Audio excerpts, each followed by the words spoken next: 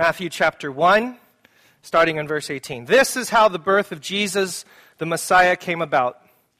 His mother Mary was pledged to be married to Joseph, but before they came together, she was found to be pregnant through the Holy Spirit. Because Joseph, her husband, was faithful to the law, and yet did not want to expose her to public disgrace, he had in mind to divorce her quietly. But after he had considered this, an angel of the Lord appeared to him in a dream and said, Joseph, son of David, do not be afraid to take Mary home as your wife, because what is conceived in her is from the Holy Spirit. She will give birth to a son, and you are to give him the name Jesus, Yeshua, because he will save his people from their sins. All this took place to fulfill what the Lord had said through the prophet, the virgin will conceive and give birth to a son, and they will call him Emmanuel, which means God with us. We'll end our reading there. I have a quiz for you. Let's see how many of you can answer this question that is so popularly known. In our table four, apparently I ask another quiz question and they're all ready to rock and roll with that. Please forgive me too, I've been getting over a cold and a cough for the last couple of weeks, and so my apologies if that interrupts the speaking teaching. Blank is the reason for the season. Very nice. Does agree? Table 4? Okay. Jesus is the reason for the season. I was in Monterey this last week, and there was actually a restaurant there with a sign that said, Jesus is the reason for the season. And because I was with some colleagues from the school, and we are Christians, we thought, hey, let's go to this place and support the other believers. And it's kind of like a little bit of a symbol or a sign or some sort of secret handshakes, like Jesus is the reason for the season. So we went and gave them our support. And this is, if you just searched it, and most oftentimes on bumper stickers or signs or even in churches, this is the most prominent religious thing that happens in this season. That we want to remember that the reason, the purpose, the whole reason why we have all of this celebration, why there's colors and trees and decorations and all those kinds of things, is because of the person Jesus. And we should never forget that. Now, I understand that because we don't want to do this. And hopefully some of these, I don't know what images are going to come up. We don't want to relegate Christmas or holidays to just the things that we spend or the things that we get.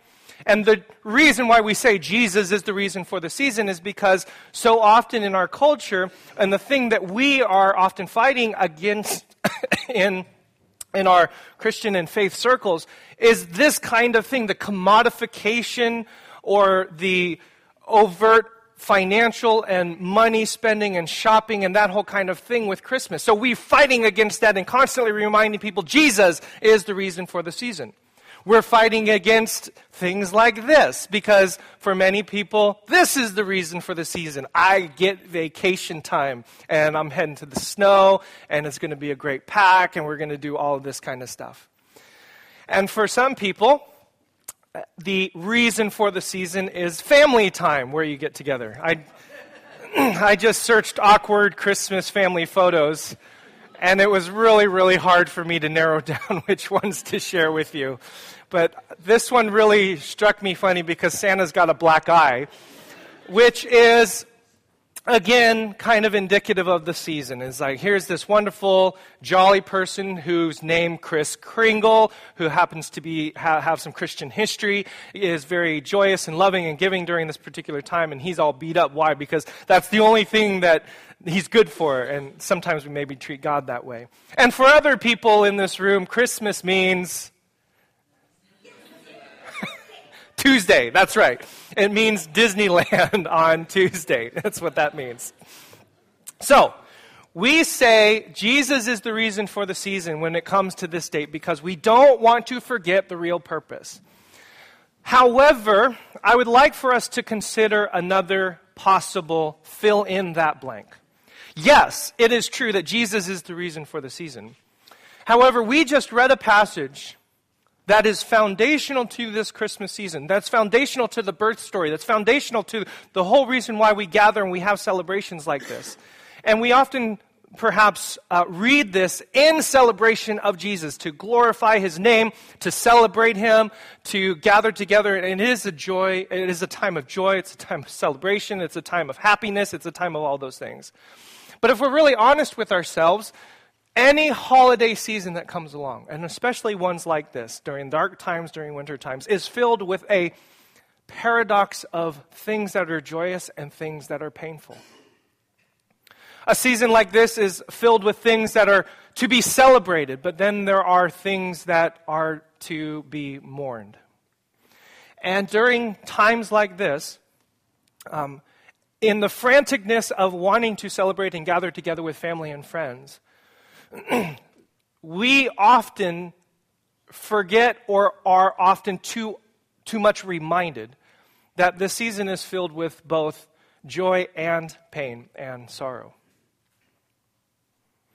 And if we're honest with ourselves, this particular time of the year can be great for one person, one set of family, and it's like, oh, I get to see my family. And then the other person that you're sitting next to or a friend of yours is like, oh, I have to see my family.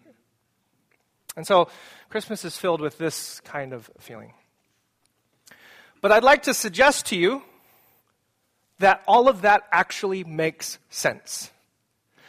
For churches, for example, who are fighting and rallying really, really hard, that we must remember that Jesus is the reason for the season because, I don't know, secularists or heathens or atheists are trying to take away Christmas, or because they're fighting, or because there's religious oppression, or because whatever those kinds of things happen in our culture. Whether it's that, whether it's family, and you are reminded once again, because you have to come together, you're reminded once again of the pain and the challenge and the suffering and the difficulty that, and the dysfunction that happens in your family. Or whether it's things like Sandy Hook Elementary, where this Christmas is not going to be the same joy and the same love that perhaps past Christmases have been, or the Christmases that they had hoped. I'd like to suggest to you that all of that actually makes a lot of sense. Let's read this passage again. And one particular verse. After Joseph had considered this, an angel of the Lord appeared to him in a dream and said, Joseph, son of David, do not be afraid to take Mary home as your wife, because what is conceived in her is from the Holy Spirit. She will give birth to a son, and you are to give him the name Jesus. Now, the name Jesus in the original Hebrew, Yeshua, means God's salvation. It's a derivative of the name Joshua, and it kind of comes in and changes over time into the name Jesus or Yeshua. Jesus or Jesus is the Greek. And it has this meaning of God's salvation, that there is something, listen, there's something not right in the world. And God is coming to save us from that. So the name Jesus, in his very name and in his very coming, implies that there's something not right in this world. Because he will save his people from their sins. And so if we think about it, the reason why Christmas exists is not first and foremost because of Jesus, although I get it and I understand we should celebrate his coming. The reason why Christmas exists and the reason why we have this celebration and the reason why we're doing all of these things is because Jesus came to save people from their sins. So, in other words, if there happens to be a dysfunction in your home, a sin that happens to be there, that may be the reason for the season. If you're in the store and there's somebody cutting in line in front of you and you are just like, you're late and you're stressed and this person's being so rude, you can say to this person now, oh, thank you. You're the reason for the season. And so instead of putting Jesus as the reason for the season on your bumper sticker, maybe you want to put, oh, you are the reason for the season. And next time somebody's rude to you, next time somebody cuts you off, next time somebody behaves in a way less than the way that God designed it, oh, thank you so much. You are the reason for the season. Makes a lot of sense, doesn't it? But then it gets worse, because if you look in the mirror, oh, wait a second. I get stressed out during this time. I get impatient. I will sit in church and listen to sermons, and instead of allowing God to change me, I use that as a weapon against everyone else around me. Did you hear that sermon? Did you pay attention? I'm the one who doesn't act in love. I'm the one who doesn't live up to the full standards. Oh, so maybe I'm the reason for the season too.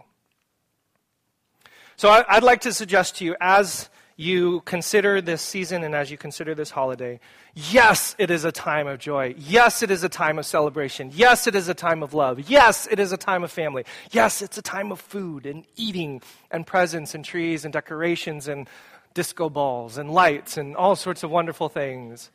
Yes, it is a time for those things. What I would love for you to take away from tonight and from this message is, yes, it's a time for those things, but when sin happens during this season, because it will happen, it'll happen on the road. Behind the steering wheel is when most sin happens, actually. It'll happen in your family. It'll happen at the grocery store. It'll happen at the department store. It'll happen in your own heart and your own soul as you realize the stress and the anxiety. When those things emerge also with this season, just remind yourself, oh, that's also the reason for the season too.